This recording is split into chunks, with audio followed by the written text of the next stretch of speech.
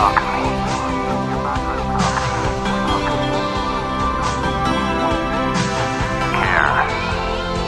will, intelligence, imagination.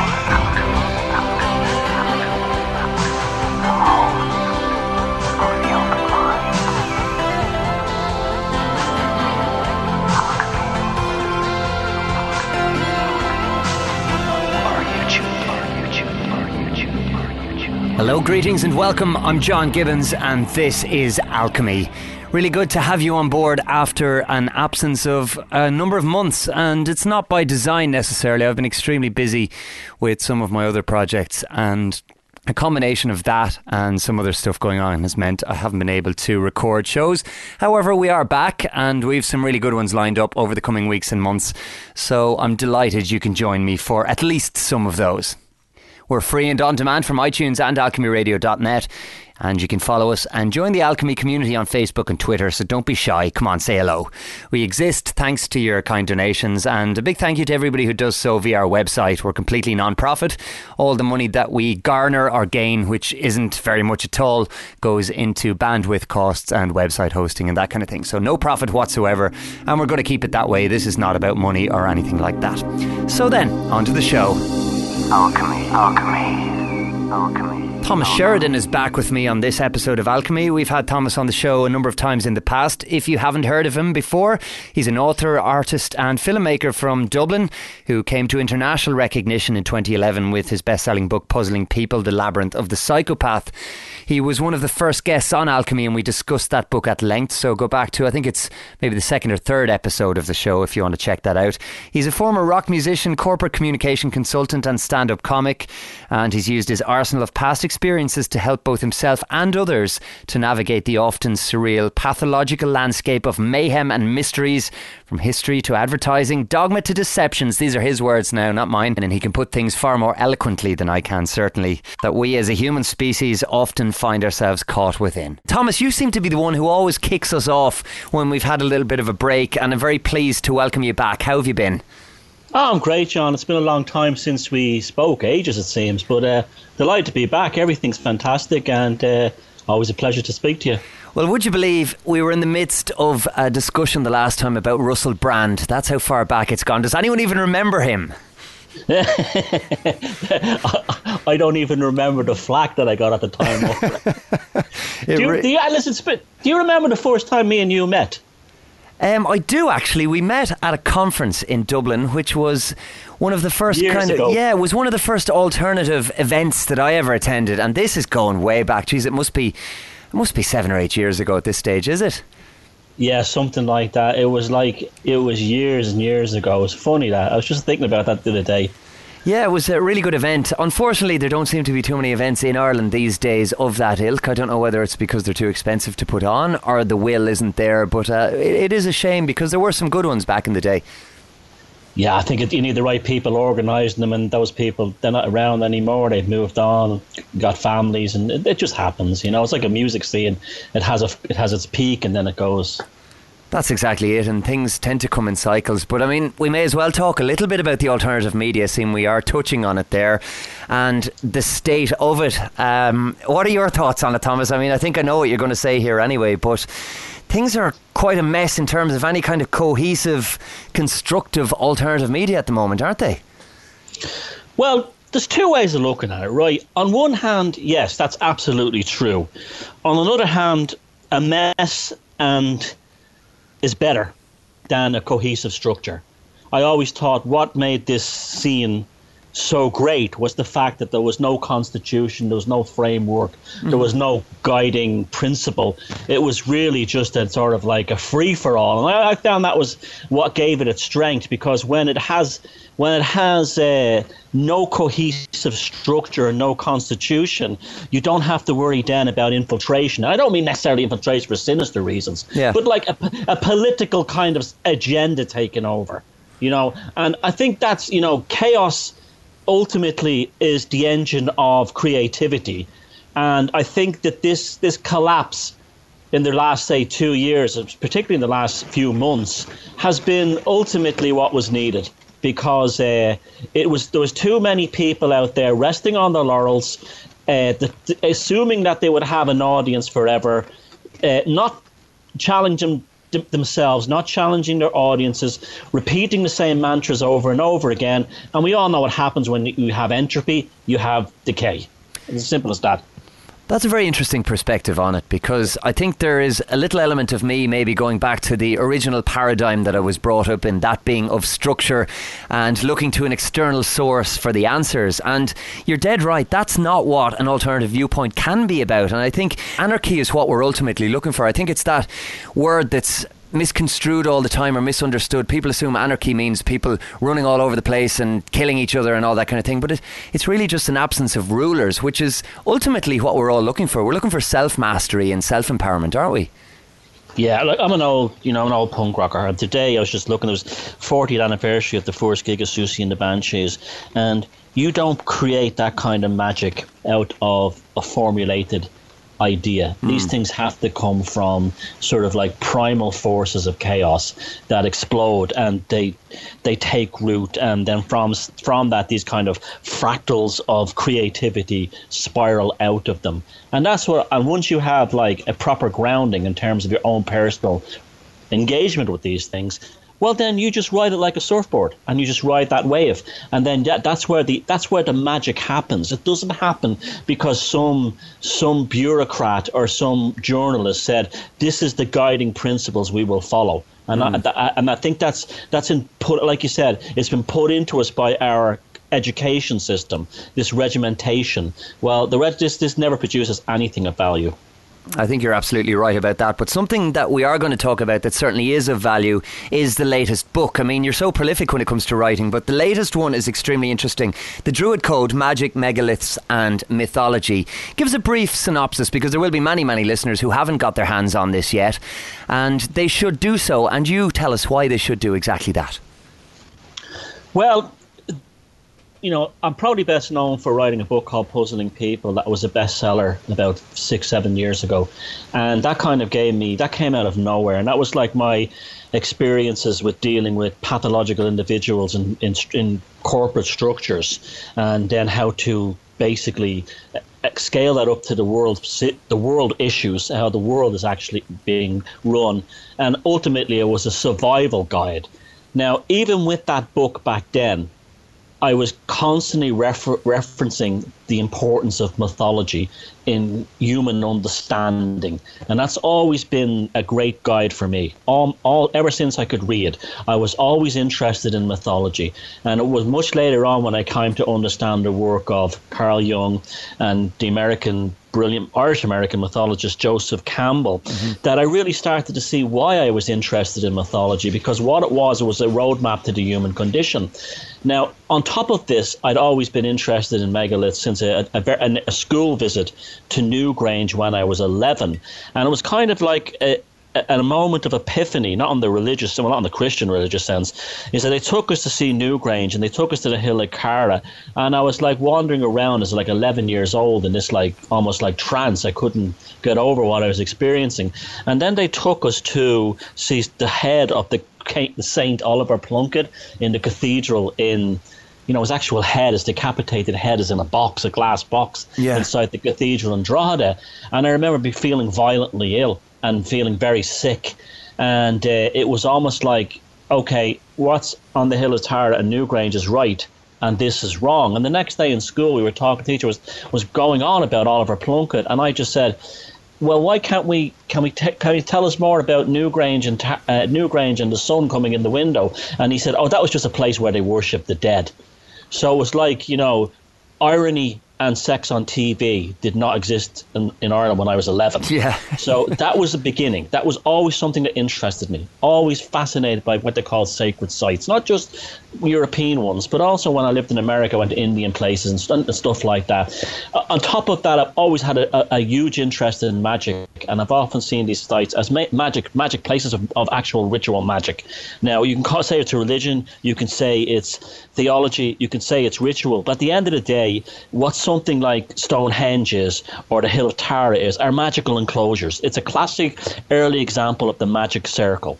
Now, I was thinking about. I was always looking at the two, and this would be sort of like my break away from it. Would be like we're talking about the psychopaths and talking about the control structure and talking about things like social engineering, and this would be always be my break. I'd always find myself drawn to these places over and over again, and I felt within them that there was more truth in that than actually things like politics, but I couldn't quite put my finger on it. But then it just dawned on me one day that that's what these things really are. They're not so much magic in themselves, but what we do is we bring our consciousness to them. And this was brought home to me a few years ago in Avebury in England, where I was walking. It was a beautiful summer's evening, and I was hanging out there, and I was looking at what you'd call like New Agers or hippies or neo-pagans, and they were kind of like chanting and doing kind of like meditations and stuff at the rocks. Now, prior to that, I might have thought that was kind of silly and twee, and then it just dawned on me, that is the reason for these places. They're actually charged by human consciousness. And then I decided that was the gestation of the book, The Druid Code. Now, in last year, I was been traveling around Europe with James Swaggart, and we were making a documentary series called Megalithic Odyssey. And then I said, okay, this is the time for me to actually put these thoughts together into a book. And that's where the Druid Code came from. It was to overlay the power of mythology upon these places, but also try to understand through this kind of mythological roadmap in terms of a kind of an analytical psychology of what the Druids were, who they were really beyond the Roman propaganda, and did this ethos or this kind of idea survive throughout human history? And absolutely it did, and that was the purpose behind the book. So when you're talking about magic, I think it's very interesting that you're linking consciousness to these places, these physical places as well. Is for you then that what magic is? Is it the bringing of consciousness to a place or a collective consciousness to allow something to happen, be it internally, externally, or something esoteric entirely? Well, I bring magic back to its root meaning as the art or the craft. All magic is the taking of something in human consciousness and the bringing about of it in reality of something that never existed before. Yeah. So, for instance, John, if you're humming a song and if you wake up one morning and you have this like cool beat in your head and you say, okay, I'm going to go down to the Roland 808 or the computer or whatever, and then bang this out, and suddenly you have a piece of music. Well, that music, that's magic. Yeah. Because it didn't exist in the material world. It only previously existed in your consciousness. And that's even an amazing thing by itself, how it jumped in there, what might have caused, what might have happened, and then you brought it into the material. That's all magic is. It's nothing else. It's so you can take it from, say, a carpenter having an idea to build a chair, drawing it on a piece of paper, building the chair. That's magic. Right up to the most powerful magic of all, and that's the altering of human consciousness and how society functions. And what is wrong at the moment is that we live in a world, and I've been saying this for a long time now, that is under the influence of what I call trash magic. When I say trash magic, it's the advertisers, the marketing agents, the Hollywood publicists. These are the ones who are in charge of our magical destiny. And this is the fundamental root of the problem that we're facing as a species going forward, is that the ones who are controlling the spellcraft are the ones who are not doing it for any other reason than just very base reasons of collecting money. In some cases it's politics, it's more sinister, but in most cases it's just purely to fleece us of our cash. And we're never going to have anything productive in our society and our cultures if we continue along this path, which we will anyway. But my attitude is that like if some of us can actually become aware of this way of living, we can jump out of it and make our own lives and our own creativity meaningful. I think that's a really good summation of it, and one that always springs to mind for me as well is the word spelling, as in if you're spelling a word itself. I associate that with a magic spell. So if you have a certain combination of letters, you then have magicked a word out of those letters. So I just the word spell, I think, is a good one for people to get a grasp of as well. And magic doesn't have to always be the Hollywood or the Disneyized version of magic that we're presented with when we're kids. It's something completely different, and you've just described it very, very well, I think. So when you were examining, I suppose, the world of the megalithic builders and that proto-shamanic world, because a lot of people are presented with the Romanized version of what Druids were and what they were up to and why they were building these megaliths and what was going on. You encountered a lot of information to do with lost civilizations and various kind of mythological places and individuals as well. So can you tell us a little bit about that and how far back the quest led you when you were researching the book? Well, I'd never really been interested in the idea of an Atlantis. In fact, I actually thought Atlantis was more of a kind of a game played by Plato, that he was really describing the hierarchy of society when he was describing the city of Atlantis. And then a couple of years ago, something quite amazing happened. Like I do, I just crawl around inside caves and in the muck and look for these odd stones. I am fortunate to live in County Sligo, which is 5,000 megaliths just in this tiny county, and which is on the northwest of Europe. It's not on the center of Europe. It's not near the Middle East, where we're told civilization began. It's clinging literally to the Atlantic fringe, and then one day I was at this place called Clover Hill, which there is a cairn, which is a type, it's called horn cairns, but it's a type of a Neolithic structure that's almost buried now in a farmer's field. But the farmer, to his credit, takes care of it. It's outside the kind of domain of the main Carramore, which is a megalithic site that's actually touristified and everything, which is still quite impressive.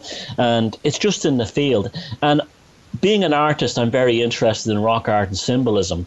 And looking at the rock art in there was two kinds of rock art. One was called the European Latin type. What it looked like, now this is what it looked like, from about 600 AD, is officially, or 600 BC, which is the official kind of date for this kind of what they call Celtic mainland European style. And in front of that was the classic Irish sort of like European Neolithic artwork of circles and dots and hashes and those kinds of things. And then it just dawned on me that the so-called more recent, more refined curvilinear art was actually in the back of the structure and not at the front, suggesting it was far older. And then I'm scratching my head. I said, okay, either they brought all these stones here and assembled them like a Neolithic art gallery, or the artwork actually gets more refined the further you go back in time. And then I looked around me and I'm saying, why is all the later Neolithic tombs in Sligo built on top of the hills like Knocknarea, Mulcady Hill and Knocknashee all around me? And then it dawned on me, there was an earlier civilization and they moved to the highland. Why did they move to the highland? Well, the water level rose, and this is why. And then I started to explore the geology around this area, Sligo, and the shell middens, large amounts of oyster shells up on the mountains, the rocks from the bottom of the ocean up on the mountains. And then then there was one particular amazing find where I discovered that a he's a Dutch immigrant to Ireland, a guy called Gabriel Berenger, who in Ireland in the 1700s did a wonderful survey of the Neolithic structures of Sligo, and he said that there was a ring at a place called Tanrigo Bay. It was called Cuchulain's tomb, and it was a stone circle. And I looked in all the official registry in the Sligo County Library of this particular structure, and it said that it was destroyed or missing. And so I said, that can't be right. So I went out and I found that during extremely high low tide, I located this missing stone circle. And then that was enough for me to say, why did they build these things so close to the sea, knowing that the sea would probably come in and swallow them? And then it just dawned on me, especially when I looked at what's going on in Orkney, well, the obvious is here. The sea used to be much further out at one time. And that is, to me, what Plato called Atlantis, called Hy Brasil, and what probably the early English called Avalon. Is the land beyond the sea that was swallowed and immersed and put under the water. And then the final piece of the puzzle was when I discovered that basically in 2500 BC, and this is a fact, Ireland and Orkney were essentially sterilized of life for 600 years. And this is this made no sense until I understood that it's also around this time that the Sahara became desiccated, and also larger structures were being built inland, such as Stonehenge in England. And then the obvious came about, well, okay, maybe there was an Atlantis, maybe there was a great flood, maybe there was some kind of cataclysm. What's the next place to look? And then I started to hit the mythology. And where did that lead you then? Because up to this point, it's just a throwaway comment from me there. Well, I found the stone circle, but you've done extensive research. You have literally walked the ground on this, haven't you? Oh yeah, I've literally climbed into caves and where there was no gap for me to get through to try and find out if there was a carving on a wall. I think I've discovered and located numerous things that have not even in the official archaeological record. One of the reasons for that, especially in Ireland, is there's so many of them that they just can't catalogue them. They just don't have the resource to do it. This is why Queen Maeve's cairn on top of Knocknarea, one of the largest cairns in the world, on top of the mountain, has never been excavated. They just don't have the resources, and there's so many of them in Ireland, and we have some spectacular examples in the Boyne Valley in County Meath of Note and Doubt and Newgrange and Tara, that they can't possibly even come out to the west and even do these. And that's not counting all the others around the country, and that's not counting the ones in England and Scotland and everywhere all over the west, the megalithic arch of Europe. And this flew directly in the face of this so-called east to west migration that all civilization began in Sumer and Babylon and migrated outwards. In fact, that is such an entrenched idea that when a Swedish team back in the 1990s began exploring the cairns at Carramore in Sligo, they discovered that one of the so-called tombs was they found underneath it some carbon dated material, and it put it at almost 10,000 years old. Wow. When they made this announcement, they're talking about Goblet Techie era. Yeah. When this was made, you would think that the Irish archaeologists would jump up and down and start, wow, we have the oldest buildings in the world in Sligo. They turned around and rubbished it and told the Swedish team to get the right date this time. You just can't break out of that paradigm now, can you? No. And so that was it. Then there was all those things. It's a big, really, the Druid Code is just that. It's a big detective story, really. That's what it is. And we've all heard about Atlantis. We all hear about Hybrasil. We all hear about this ancient civilization that once existed, and all that. But it's been staring us in the face where it is. It is the western fringe of Europe, extending from probably southwest Norway, down through Scotland, Orkney, around Ireland, through England, down through Brittany and France, down across into Iberia, Portugal, Spain, and then around into the Mediterranean as far as Malta and Sicily, with Sardinia being a major point of it. And that was Atlantis, I'm convinced, that whole region. And that was devastated in some kind of flood. And I also believe that the flood is very well documented within mythology. Now, people go to the Bible. This is one of the curses of all the alternative scene, and one of the reasons I have very little time for it in many ways is that the first thing they hear flood is the first thing they go for is the Bible. Yeah. Right? The same propaganda. The first thing they hear of giants is the first thing they go for is the Nephilim, the Bible, right? There's much more. We have our own sources here that are ignored for the simple reason they don't fit into this Jesuitical model that has been, spiraled out of the Middle East to enforce this idea of an Eastern-Western migration. For starters, the Norse legend of Ragnarok, the end of the world, describes perfectly the destruction in allegory of a cataclysmic disaster caused by a rising sea level. And I believe there's enough evidence in that to suggest that the vast region between England and Denmark, currently called Doggerland, which is under the sea, was probably the plain of Vigrid, the plain of Vigrid where the sea levels rose. More amazingly, it was the destruction of this thing was caused by something called the Midgard serpent. Now, amazingly, there is actually a serpent that wraps itself around the world. It's where the tectonic plates of the planet meet, and its actual eye and mouth is where Iceland and the Porcupine Bank is. That's right amazing. In the heart of Viking land.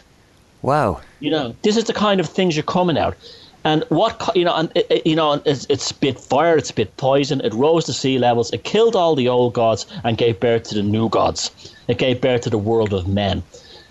And there was a few years ago, a survey was done by the new University of Lisbon in collaboration with the University of Durham in England, where they discovered using a methodology of progressing through timelines back and using the same kind of characteristics that they use for DNA classification of plants.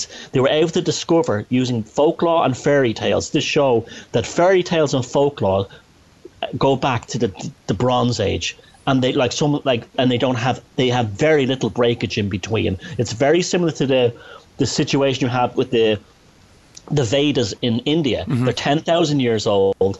They're passed on orally. And when they found the original drafts, written down drafts of 10,000 years ago of the Mahabharata, they found that word for word they were the same. The oral transition was actually more accurate than the written down version. And that's what mythology is about. Like, for instance, I'll give you an example, right? As soon as 9/11 happened, a mythology grew up around it, right? Yeah. The mythology being it was an inside job, right? That was the mythology, right? Whether it's true or not, and that's nothing to do with it. I'm saying that was a mythology, a mythos that developed, right? Yeah. Now, if that story of that went passed on and survived for 1,000, 10,000 years, and somebody found it, they would say, well, the story of the two giants falling down in crashing flames after their own leader stabbed them in the back with 2 flying swords, right? They would say that never happened. But it did happen. Yeah, I get you. It is accurate. Yeah. It is accurate. You understand? Because the mythology, what the mythology does, it sequesters the truth in the subconscious mind, which is very different than the narrative held in the conscious mind. And this is why these stories endure forever. Now, I don't want to keep going on about it, but I'll give you another example. There's events that Irish mythology is full of it, right? The god Lu. The god Lu is the god of the long Lulam Fada, the long trailing arm. Yeah. Right? He's the god of light. So he's a Luciferian type figure. That's not a bad thing, by the way. It's just what the archetype is. Yep. The long trailing arm. Right? That's a comet. He destroys Lu. He destroys Balor of the Evil Eye. Balor of the Evil Eye in the Battle of Mytura in South Sligo is slain by Lu of the Long Arm. He falls forward and a single eye burns a hole in the earth that creates what's a lake there today called Loch Nassoul. This is an exclusive for you, John. I had a diver go down the lake last week, and what did he pull up? Volcanic and meteorite rocks that are burnt. I'm going to make a video on them soon. Wow. Loch Nassoul empties out every 40 or 50 years, and it used to be an amazing event in Ireland. People travel all over Ireland to see the loch emptying, the Lake of the Eye. It's an impact crater. Absolutely. That's incredible stuff. Yep. And also, there's so many things like this, right? We have all these things in this part of Ireland called court cairns, originally called horn cairns, right? Yeah. They're all facing more or less in the same direction.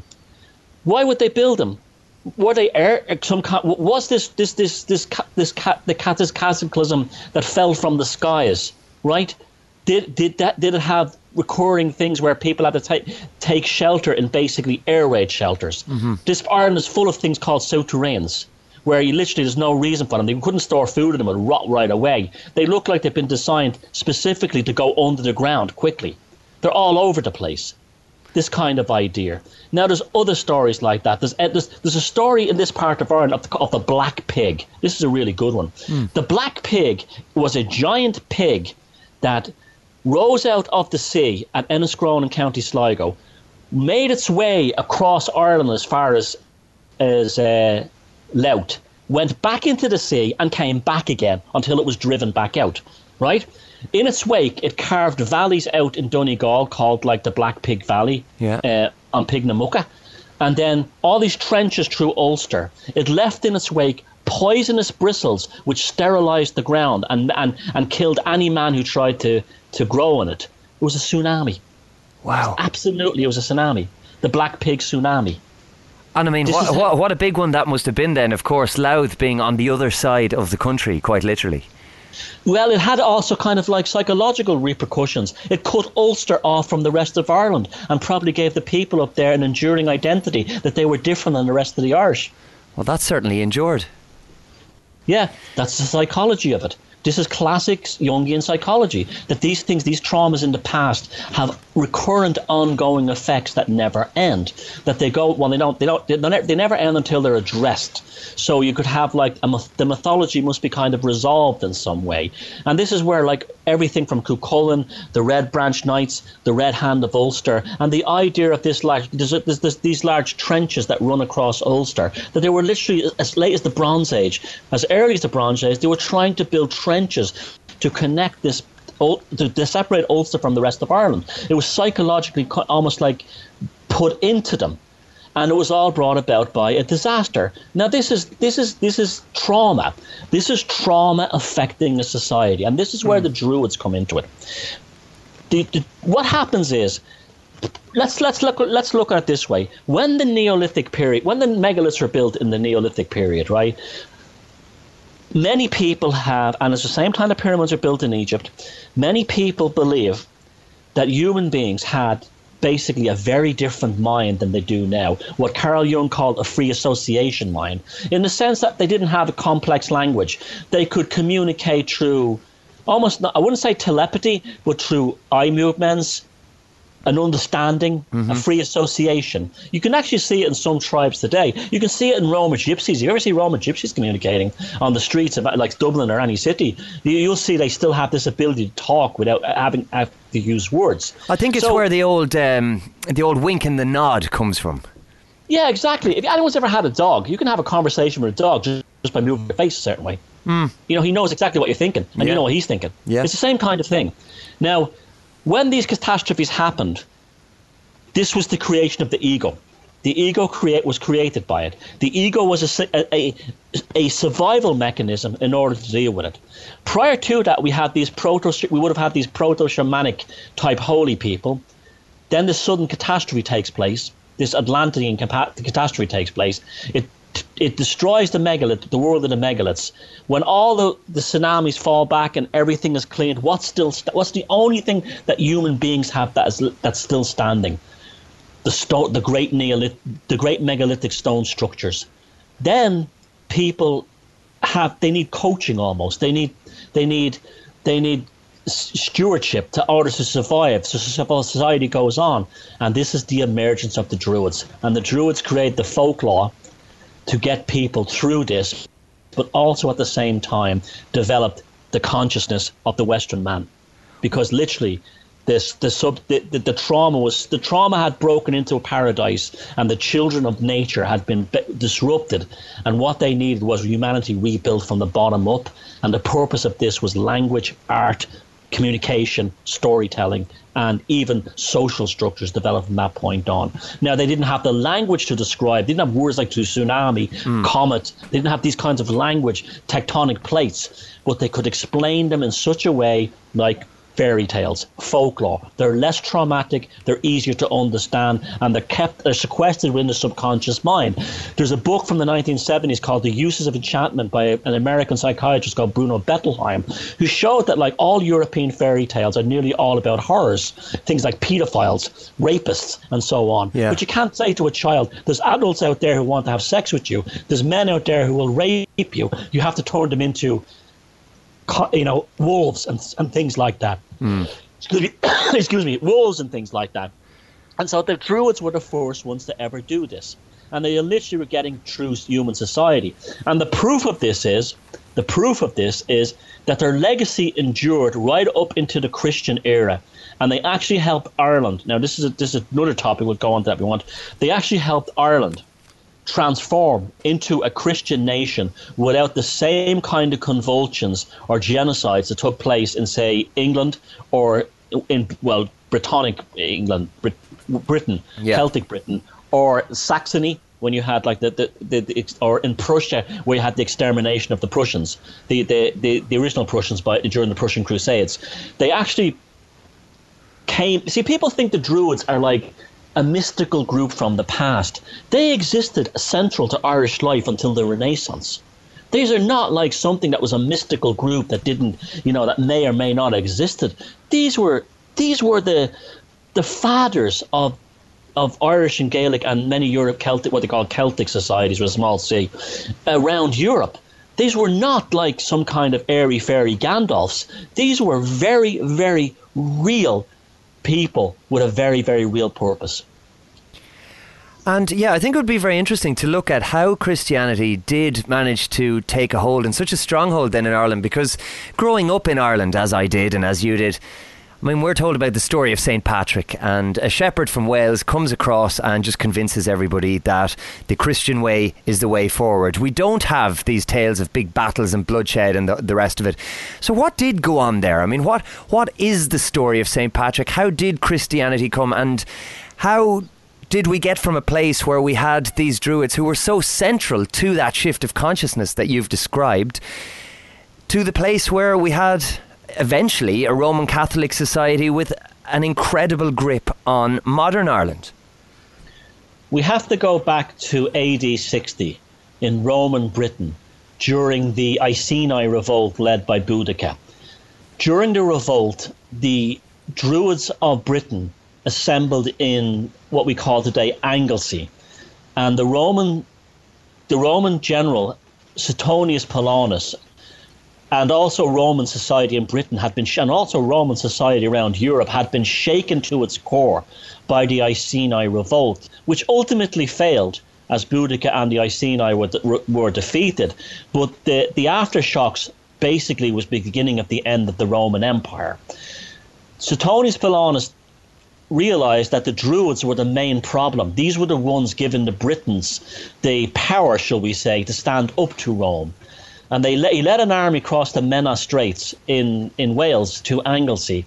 And there, in a series of battles, but one cataclysmic battle, reportedly defeated the last of the Druids, though many would have probably escaped to Ireland across the Irish Sea. Yeah. But defeated them, and that was the end of the Druids in Britain. The Druids in Ireland, and also if you ask the average historian, when did the Druids end? AD 60, as if they didn't exist in Ireland. You know, this whole classical worldview that, like, whatever the Romans or Greeks say, that's the end of it. Yeah. And so they ended in Britain in terms of their power, but they still existed as a powerful force in Ireland. Now, they would have been well aware of what happened in Britain, and they knew Rome was coming one way or another. And when Rome basically ended its time as an imperial structure and moved more towards a theological one in the early emerging Catholic Church, there's tremendous evidence to show that the Druids of Ireland basically co-opted Christianity before St. Patrick. Actually, no, there is evidence before St. Patrick arrived. There was an incredible individual called we know today as St. Kieran. St. Kieran was allegedly the son of a chariot maker from Rathcrogan Cruachan, which is a major Neolithic site in Ireland, which is the centre of Queen Maid's kingdom in County Connacht. It's in and around Tulsk in County Roscommon today. It's in bits, actually. When you actually start to examine the place, you can easily see it was a vast city at one time, with a surprising amount of it under the ground. He left there. In the story tells us that he went with a sacred bull. Now, the bull veneration is incredibly important in pre-Christian Europe, in what they call pagan Europe.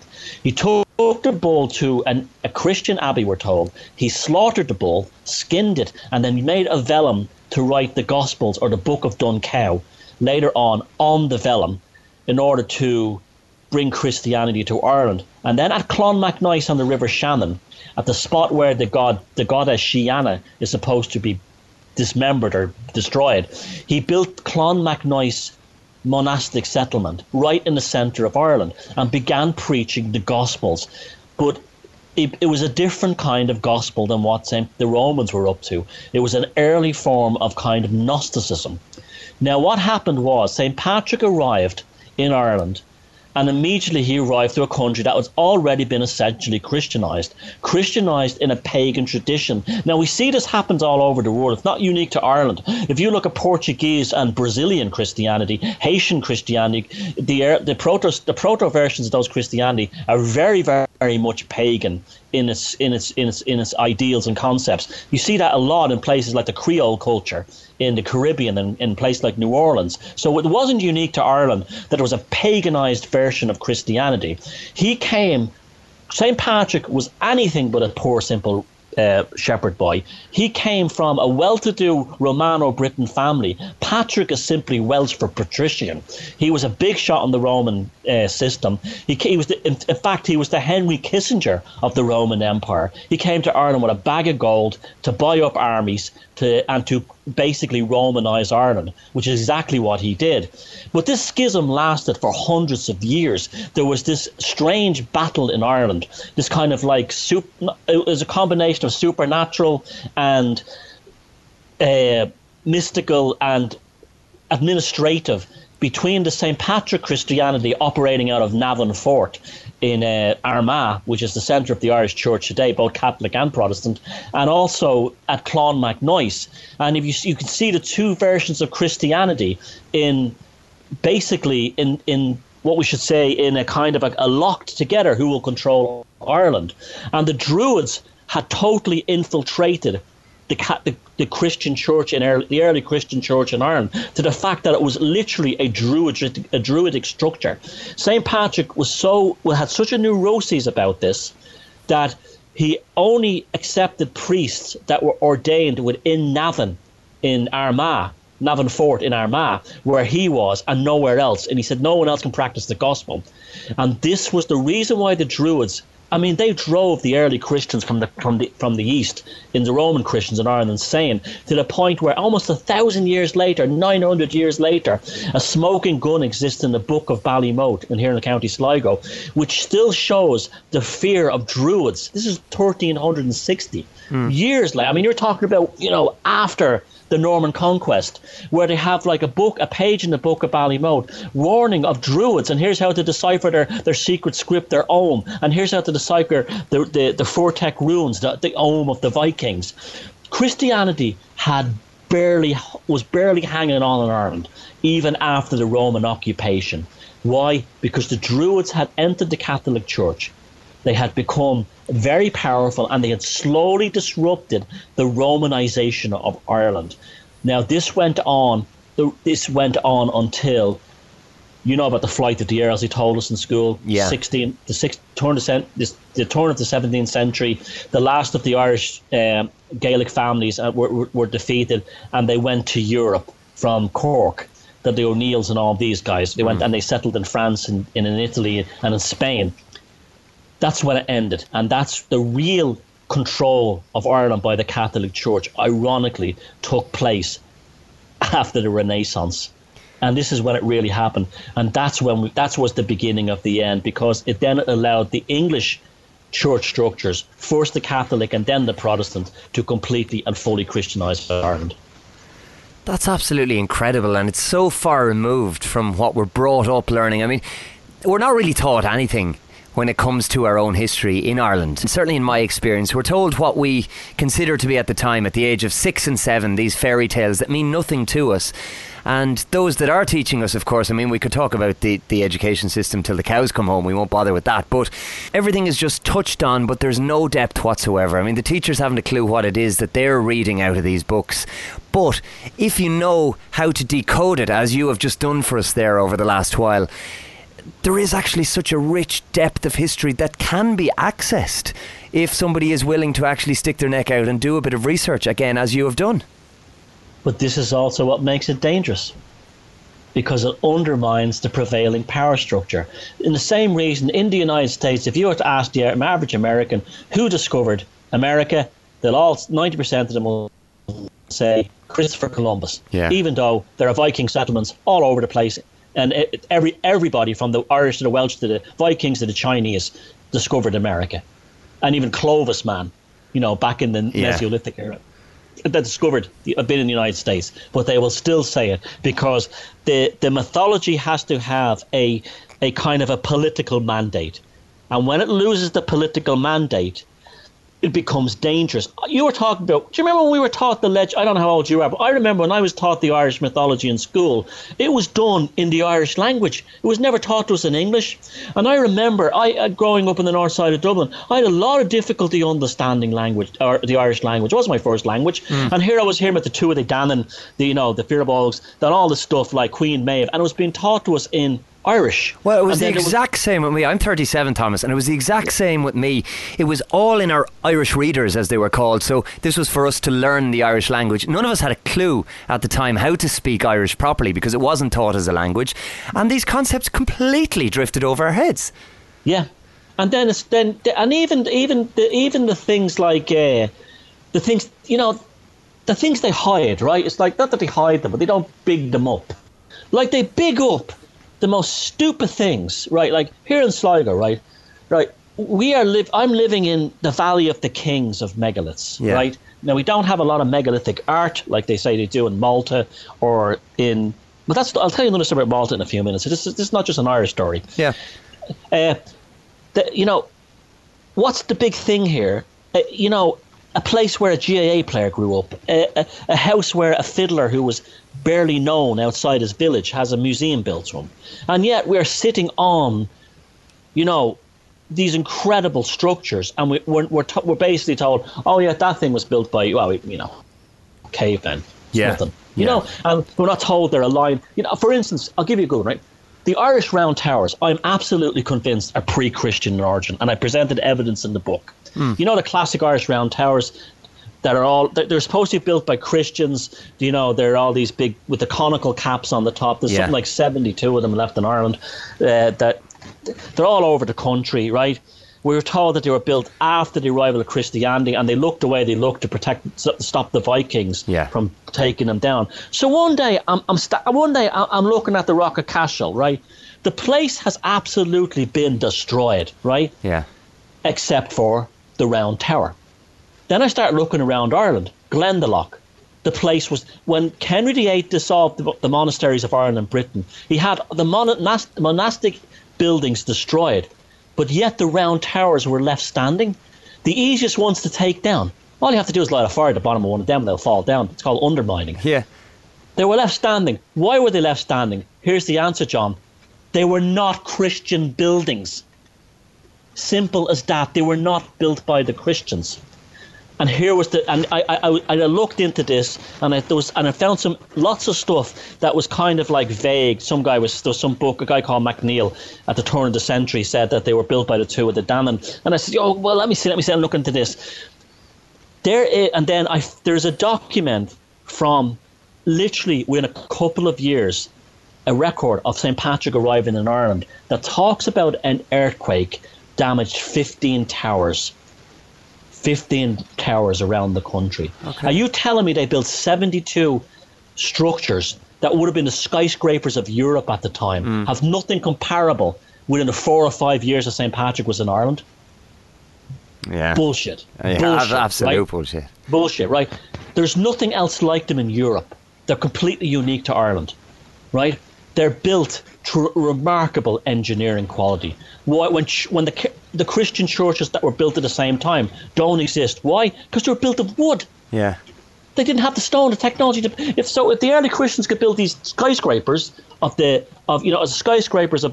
early Christian world, if they could build them, how couldn't build a stone church? Yeah, exactly. And then you start and then I say, well, what's the proof they're Christian? They're aligned to the cardinal points. Well, let's test these theories. I went to 2 in Mayo, immediately got the compass out. I can show you the pictures and the videos. The doors are not allowed, the windows are not aligned to the cardinal points. In fact, they're several degrees off. And that's if they're randomly. Some are aligned, some are not. The one in Killala, County Mayo, has to be seen to be believed. It's you could literally put a spirit level on it today, and it's perfectly straight, right? Amazing. This thing is 1,500 years old. Underneath it in the middle is a tunnel that goes under the ground, and where does it go to? A Neolithic souterrain nearby. It was built by the same people who built, the same race who built Stonehenge,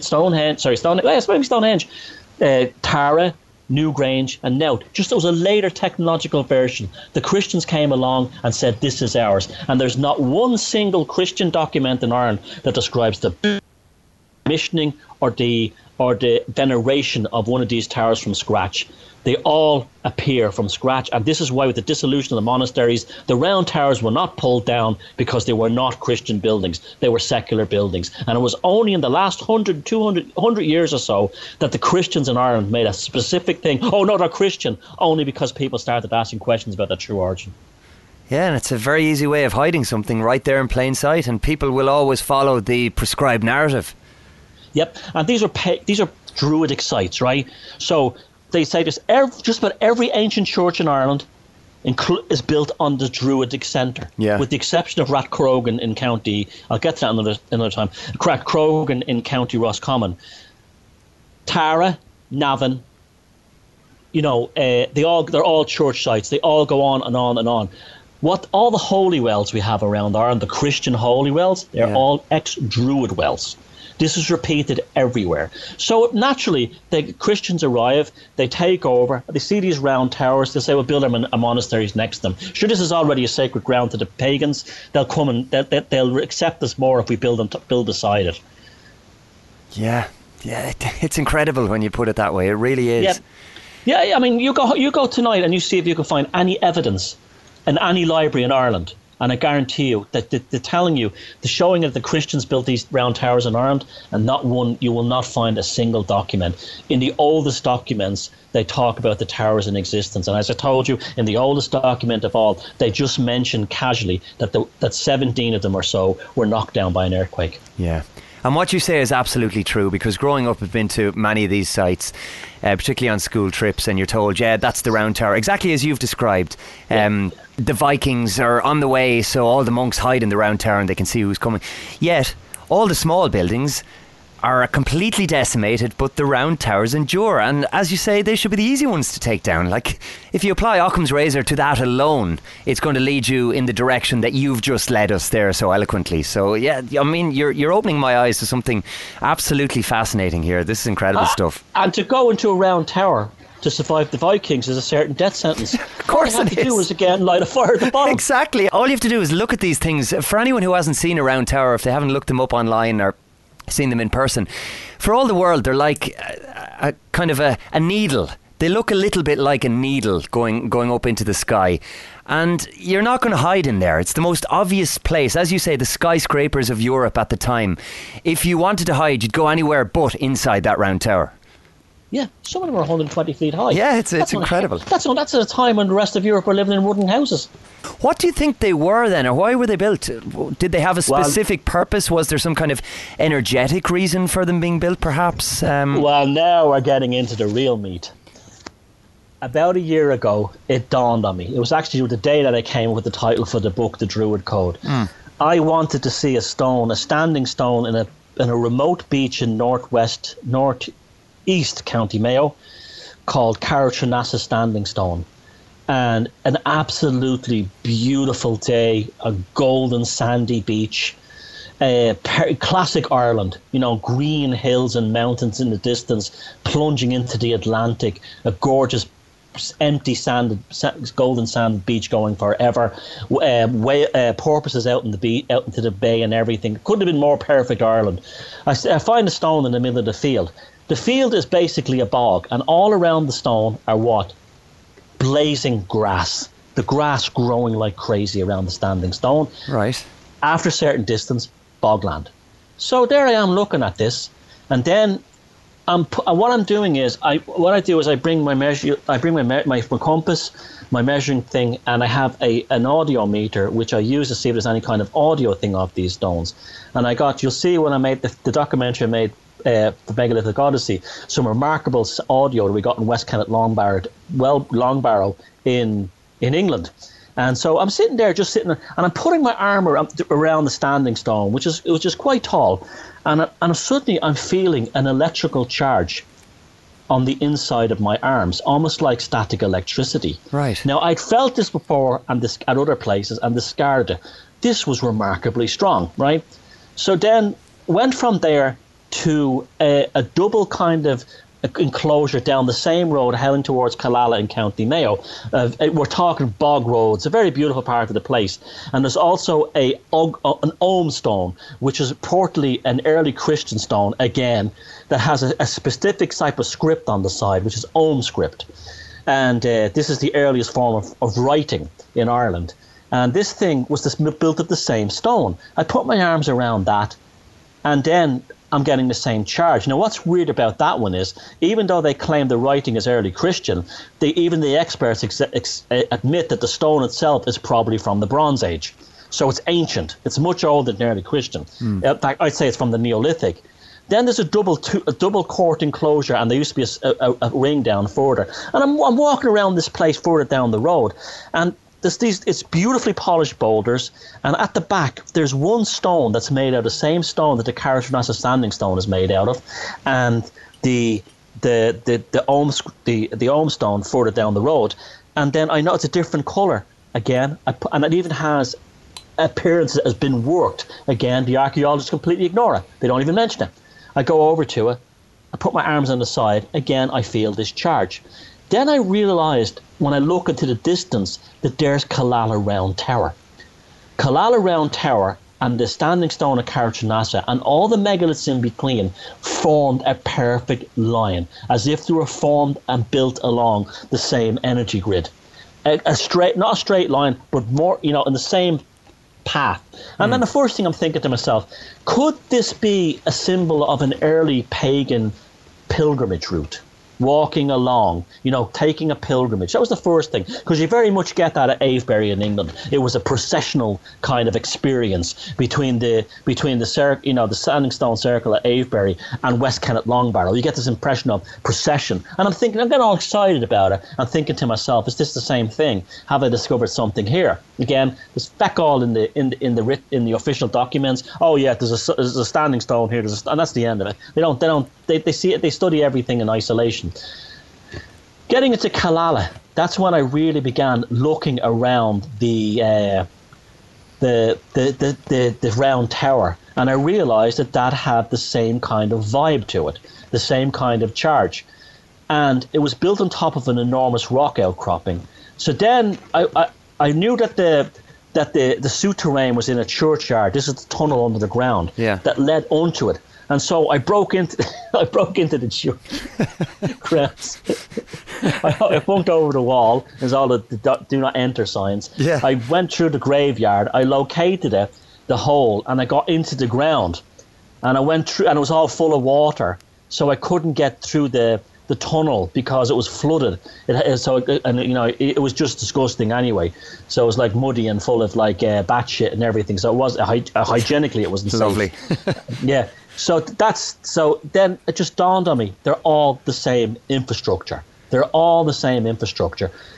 Now, it's been shown by several American researchers, and also by an article within the New Scientist magazine from early 1983, that there seems to be, this is not even a theory, bizarre currents of electromagnetic energy around these kinds of structures. That there's one there that they move in different ways. But what's specifically important about the round towers is, wherever they're planted, there's high yields of grass and the standing stones around them. Right. As if they're charging the ground with some kind of orgonite type energy that's taken from the air. And they're actually machines, though they may have a kind of a religious purpose, a spiritual, ritual purpose, but it's been shown on where they are, from Lough Erne down to Orgnish Island, that the grass around them, and the farmers have known for years, grows better, and they bring their cows to these spots to feed on the grass because it has high productivity, and the cattle grow faster and stronger quicker. Now we may be getting to the secrets of how they built structures like Stonehenge. Perhaps there's some kind of energetic force within those stones that actually makes humans stronger, healthier, and maybe even cognitively more creative. Well, put it this way. If somebody discovers that there's water under the ground and they decide to build a well from stone so that they can access that water, that's a concept that we can all very easily grasp. Someone of 3 years of age can understand that. So why is it any different to discuss using stones or any other material on an energetic level? To me, it makes complete sense as well, but so many people have great difficulty with that idea. Well, anyone who studied built a crystal radio set, and extracted and put a piece of crystal, and you could put a headphone to it after you build it, and actually listen to radio stations coming in through a stone. Could not dispute the fact that stones are capable of carrying energy. They absolutely are.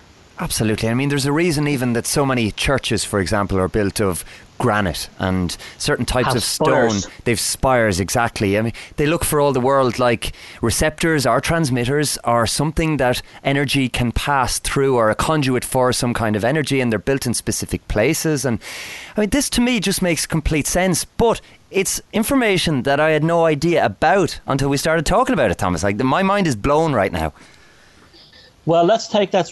I'm glad you brought up the churches. Okay, they're bell towers, right? So let's take a magnificent cathedral like the Dom in Cologne, right? Yeah. The bell isn't at the top of the tower.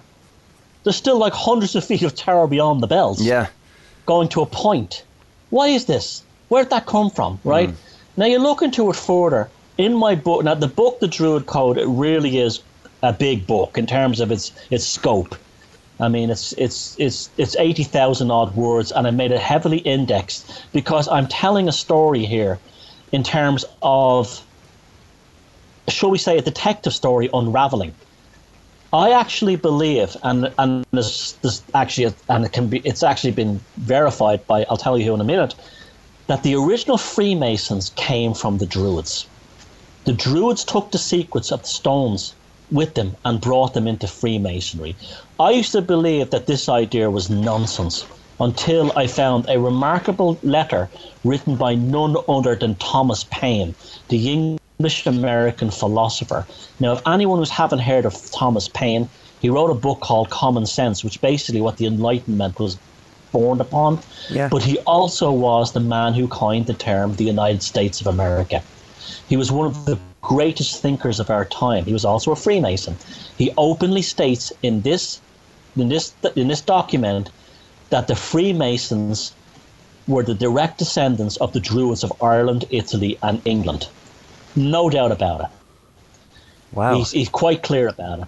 He also says that there's other documents out there. The earliest branch of the Yorkite Freemasonry, in their earliest branches in London and in Yorkshire, state beyond the doubt that they were founded by the Druids. They're not saying they were inspired by the Druids. They are not saying they were, they came about because of the Druids. They literally say, we are the Druids today. We are the Druids. We survived. Now, these were the ones we know built the great cathedrals of Europe. They built the great cathedrals and the great sort of like public buildings of Europe. Look at the Enlightenment even. What did they build the great buildings of the Enlightenment with? Like something like the Capitol building in America, Notre Dame Cathedral, well, the later version, Notre Dame Cathedral, and so on. These people were all heavily involved in Freemasonry. They knew the secrets of the stones. And this had been carried on from the same builders of the Round Towers of Ireland. The same builders. In fact, one of the evidence used to suggest that the Romans built, or that the Round Towers were not pre-Christian in Ireland, was that they used a mortar made from, I think, oxblood, very significant, and lime and sand, which was a Roman-style mortar. But the Freemasons of Wales said that was stolen by the Romans, that method and that use of mortar using oxblood for plasticity already existed, and the Romans stole it.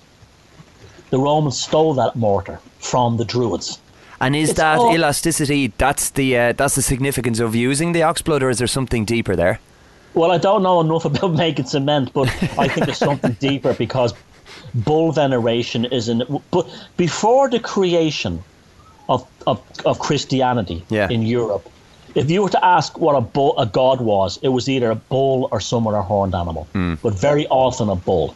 Very often the bulls were the Mithraism. It just goes on and on. The Nuragic temples of Sardinia, which I've explored, they're basically bull's heads. They're built in shape of bull's heads. It continues to this day with things like bullfighting in Spain and Iberia. Yeah. Bull veneration was the center of religion shall we say, before Christianity. So that may have been a symbolic aspect to it, going back to St. Kieran at Rathcrogan when he sacrificed a bull for the first Bibles written in Ireland, this kind of thing. So it may come from that. But even so, the fact that the earliest Freemasons and some of the, Thomas Paine, one of the most important figures in the history of Enlightenment, saying that his Freemasonic orders are a direct descendant of the Irish Druids, the Irish, British and Italian Druids.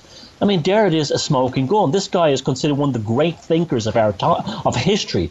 He's like anyone who's ever read anything on philosophy or on political or other kinds of social structure, hold this guy in very high regard. He's like I said, the man who coined the term the United States of America, and here he is outright coming out and saying that the Freemasons were the Druids. Yeah. So where do you think it leads us to now then? Because there are so many people who are going to say, well, none of this actually matters, Thomas. So what? We don't really care about our past. What can we learn from it now? Now, I happen to disagree with that, but I'd like to get your take on it. What lessons can all of us in modern society, whatever we may think about that at the moment, what can we learn from it and what can we apply to our own lives? It's very easy to say that humanity is a damaged species. That's something I don't really go along with. It's very easy to portray the human race as being currently dysfunctional. If you look through history, the human race has always been portrayed as dysfunctional by someone in charge. Yeah. It's always been a way to control us. The world is a mess. People are a mess. Here's the solution. So I've often been very suspicious of that idea. What I learned most of all from this, like since I was 11 years old to today, looking at this topic, is that the power of human consciousness is really what's up for grabs here. And if we can understand that, we can actually now I'm not going to say we can build utopias or we can solve all our problems. It's always an individual thing. That we as individuals can develop the consciousness firewall, I've been saying that in all my books for years, to beat the machinations of this control structure. And the best way to do that is to look how individuals and groups survived it in the past, transcended it in the past. People today give the Freemasons a very bad name. They did become corrupt. They have become corrupt in some places. But the purpose of the Freemasons, they were the ones who were defending the ancient knowledge from the Catholic Church, particularly the Vatican. This is what their initial purpose was. They were keeping secrets that the Vatican wanted to keep for themselves alive and spreading through networks. This is why you could be automatically excommunicated, and still officially can, for a Catholic join a Freemasonic order other than, say, one of their own, like Opus Dei or one of their own other groups like the Jesuits or Propaganda Due in Italy. Yeah. You can but join any kind of regular Freemasonic group, you can be instantly excommunicated. In the past, you could be murdered. This is because they were keeping the secrets of the Druids alive. It's what's happened in recent times is not a reflection of where Freemasonry originally started out. There was a tremendous corruption took place when Adam Weishaupt formed the Bavarian Illuminati and basically busted into the Grand Orient Lodge in Paris and completely bribed everybody and destroyed it. Prior to that, Freemasonry was nothing like it. That's why it attracted people like men like the caliber of William Stukeley and Edmund Halley, Isaac Newton, Mozart. These were great men. These were not scumbags. This is why they became Freemasons, because they believed another kind of world was possible. And why this stuff matters today is because when I stand and look, say a place like in Gozo in Malta, there is the ruins of a Roman viaduct. Nearby is something called the Temple of Gigantea, a Neolithic structure. They say it's 6,000 years old. Well, the Roman viaduct nearby is built from the same stone. It's 2,000 years old, and it looks almost brand new. The Temple of Gigantea, the stones are worn away to nothing. They're probably 10,000 plus years old. And when I look at those stones and see 60-ton boulders lifted 30 feet off the ground and put into a slot, something we can't do today. When I stood under the trilithons in the centre of Stonehenge, something you see from a distance, when you're standing there and you see something the size of a double-decker bus 30 feet in the air over your head, and we can't do that today, and how these people did it in ancient times, what it makes you realise that human beings can do anything. Yeah. You can do anything, right? And the only reason that we can't do anything is because limitations imposed upon us through education, through politics, through social conditioning. And this is the ultimate, should I say, resolution of my own work, is the realization that no matter what goes on in the world, no matter who Hillary Clinton or Bill Clinton gets, or Trump gets in power, that if water charges come in Ireland, that the EU becomes some kind of monolithic, super state. At the end of the day, it doesn't matter, because I can stand in a field in Sligo and I can look at artwork that was carved by someone probably 5, 6, 7, 8,000 years ago, and his mark or her mark still exists to this day, still causes me wonder, because what he did was make a petrified version of his consciousness and project it into the future as an act of magic, so a fella like me could sit there one day and look up and say, well, feck me, the psychopaths are not going to win. And that's why it matters. And that's a beautiful thing to say, because you've really tied the beginning and the end nicely together, because ultimately, my opinion as well is that we are here to create. We're here to create magic, as you have described it. And if we're not creating, as so many people aren't in so many ways, if you're not following your magical truth, the magical truth for me is to make music or to write, and there are plenty of things that I do. They're not for public consumption, but I create them because that's what I want to do for me, and it inspires me in other ways and gives me energy and all this kind of thing. But there are so many people who, because of the control system that you've described, they don't do that, or they feel that they can't do that because they have to chase after something material, or they have to do whatever it is that their father did or their mother did before them or whatever, and they ignore their own magical truth and they don't create what it is that they want to create or they feel they should be creating. And ultimately, for me, that's why I'm here. It's to create and to pass that down then to other people as well, so that in another 5,000 years' time, no matter what ills are going on in society or in the constructed world, that somebody can look at those creations or hear those creations or feel the vibrational energy of those creations perhaps, and can in some way be inspired to continue that for generations to come. I think that's what we're here to propagate. Ultimately, if you take the biology out of things, on an energetic and spiritual level, we're here to propagate creativity and magic. And I think what you've spoken about, Thomas, for the last, whatever it is, hour and 10 minutes or so, has just, I don't know, it's clarified that for me in a way that nobody has managed to articulate to date, not just on this show, but in the reading that I do and the listening that I do on a constant basis. I don't know how best to describe this, but for me, I can feel the energetic meaning in your words and the way that you articulate them and the fact that you live them as well. That's the biggest one for me. The fact that you can back it up and you can tell anybody else to feck off if they question what it is you're talking about, because you've actually lived it and continue to do so. And I think that's just hugely commendable. I've been quite touched by what you've said here today. It's meant a lot to me on a personal level. I've been able to relate to it on a level that I rarely relate to much of the information that I come across. And I have to say thanks very much for it, because this has been pretty spectacular for me personally, and I hope the listeners will find the same thing. Well, I'm very glad to hear you say that, John, and I appreciate you, and thank you for saying it. Look, what you said, I didn't have your own words tonight. I don't even have to explain to you. You already know anyway. The ultimate meaning of the Druid Code, to put it down to basic sort of terms, is inside your consciousness is the ability through your creative processing to build a spaceship. You can build a spaceship as a material piece of artwork in this reality, as a song, as a book, as a sculpture, as a poem, as an idea, and then you just build it in this reality in a magical process and then fire it off into the future.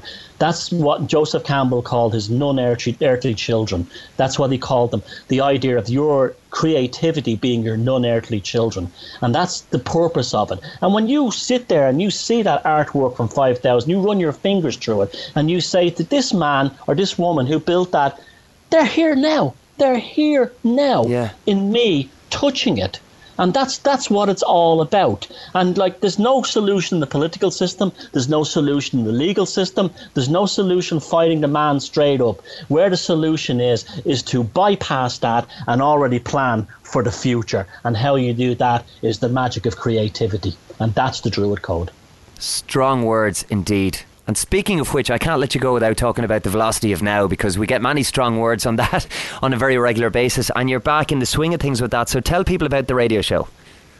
The Velocity of Now is on, I'm running completely now on my YouTube channel, because there's loads of reasons for that. There's no problem with broadcast quality. I can pre-record it, upload it. It's just the easiest one for me. And that's just me. That's, if you had a conversation with me, that's how I am. I don't have an image. I don't have a persona. I'm not interested in being a guru. I'm the same guy who writes my books, that does my radio show, that talks to you, that can go down to the pub and have a pint with me. Which reminds me, next time at Sligo, we must have a pint. I'll take you around some of the sites. Sounds great. I'd be well up for that, and I think it's long overdue at this stage. Definitely. So how can we get the book? How do people get their hands on it? Because I know a lot of people don't necessarily like using Amazon. What's your preferred method that people can get their hands on it? Go to my website, thomassheridanarts.com, and they can buy it directly from the website, and it'll be posted out in a couple of days. Fantastic. I'll get the link up on the website. I'm a bit limited for time, but I really appreciate yours, Thomas. Thank you so much for the chat. There's so much more we could talk about, and I mean, there were other things that I wanted to talk about, so let's do this again sooner rather than later. One thing that, just keep it at the back of your mind, that I will be quizzing you on the next time, is the Fir Bolg, or the men of bags or men of stomachs, and an ancient Irish people who seem to have something in common, something that people can look up for themselves, to do with bags, with so many interesting entities all over the world through the ancient past. So that's something I want to have a chat with you about at some point, and maybe we can do a show on it in the future. I'm ready when you are. Fantastic. Thomas Sheridan, it's always a pleasure. I have the power, you have the power, we have the power. Thanks for joining me again on Alchemy. Alchemy, alchemy, alchemy, alchemy. I hope you've enjoyed this episode of Alchemy. Remember, we rely on donations to keep the show in its current free and advertising free format, and are very, very grateful indeed for any help you can offer. There's no fixed cost on any donation, and every little helps. So if, for example, you could spare even the price of a bar of chocolate, this would go a long way towards keeping us afloat. Our donate button is on the website, and your support and assistance is hugely appreciated. Thank you, of course, to everyone for your recent help and support. We couldn't do it without you. In fact, you're the reason that we are continuing to remain on air. Our next guest is Todd Akamesis, and until then, I have the power, you have the power, we have the power.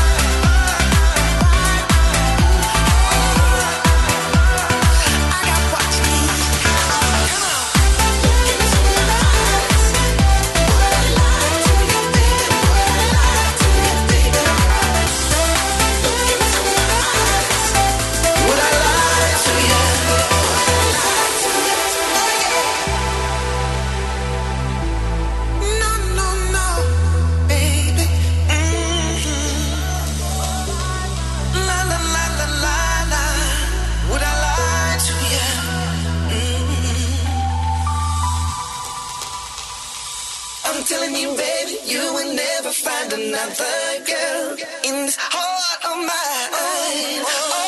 Look into my eyes, can't you see they're open wide? Would I lie to you, baby? Would I lie to you? Don't you know it's true? Girl, there's no one else but you. Would I lie to you, baby? Yeah. Look into my eyes, can't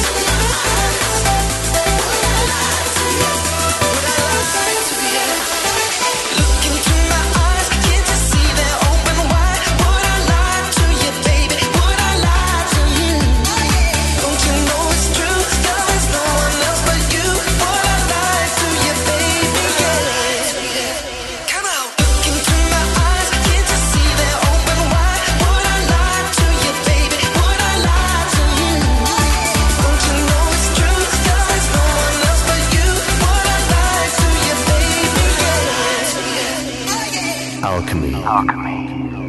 Care. Will. Intelligence. Imagination. Are you chilled? Are you chilled? Are you chilled? Are you chilled? Are you chilled? Are you chilled? Are you chilled? Are you chilled? Are you chilled? Are you chilled? Are you chilled?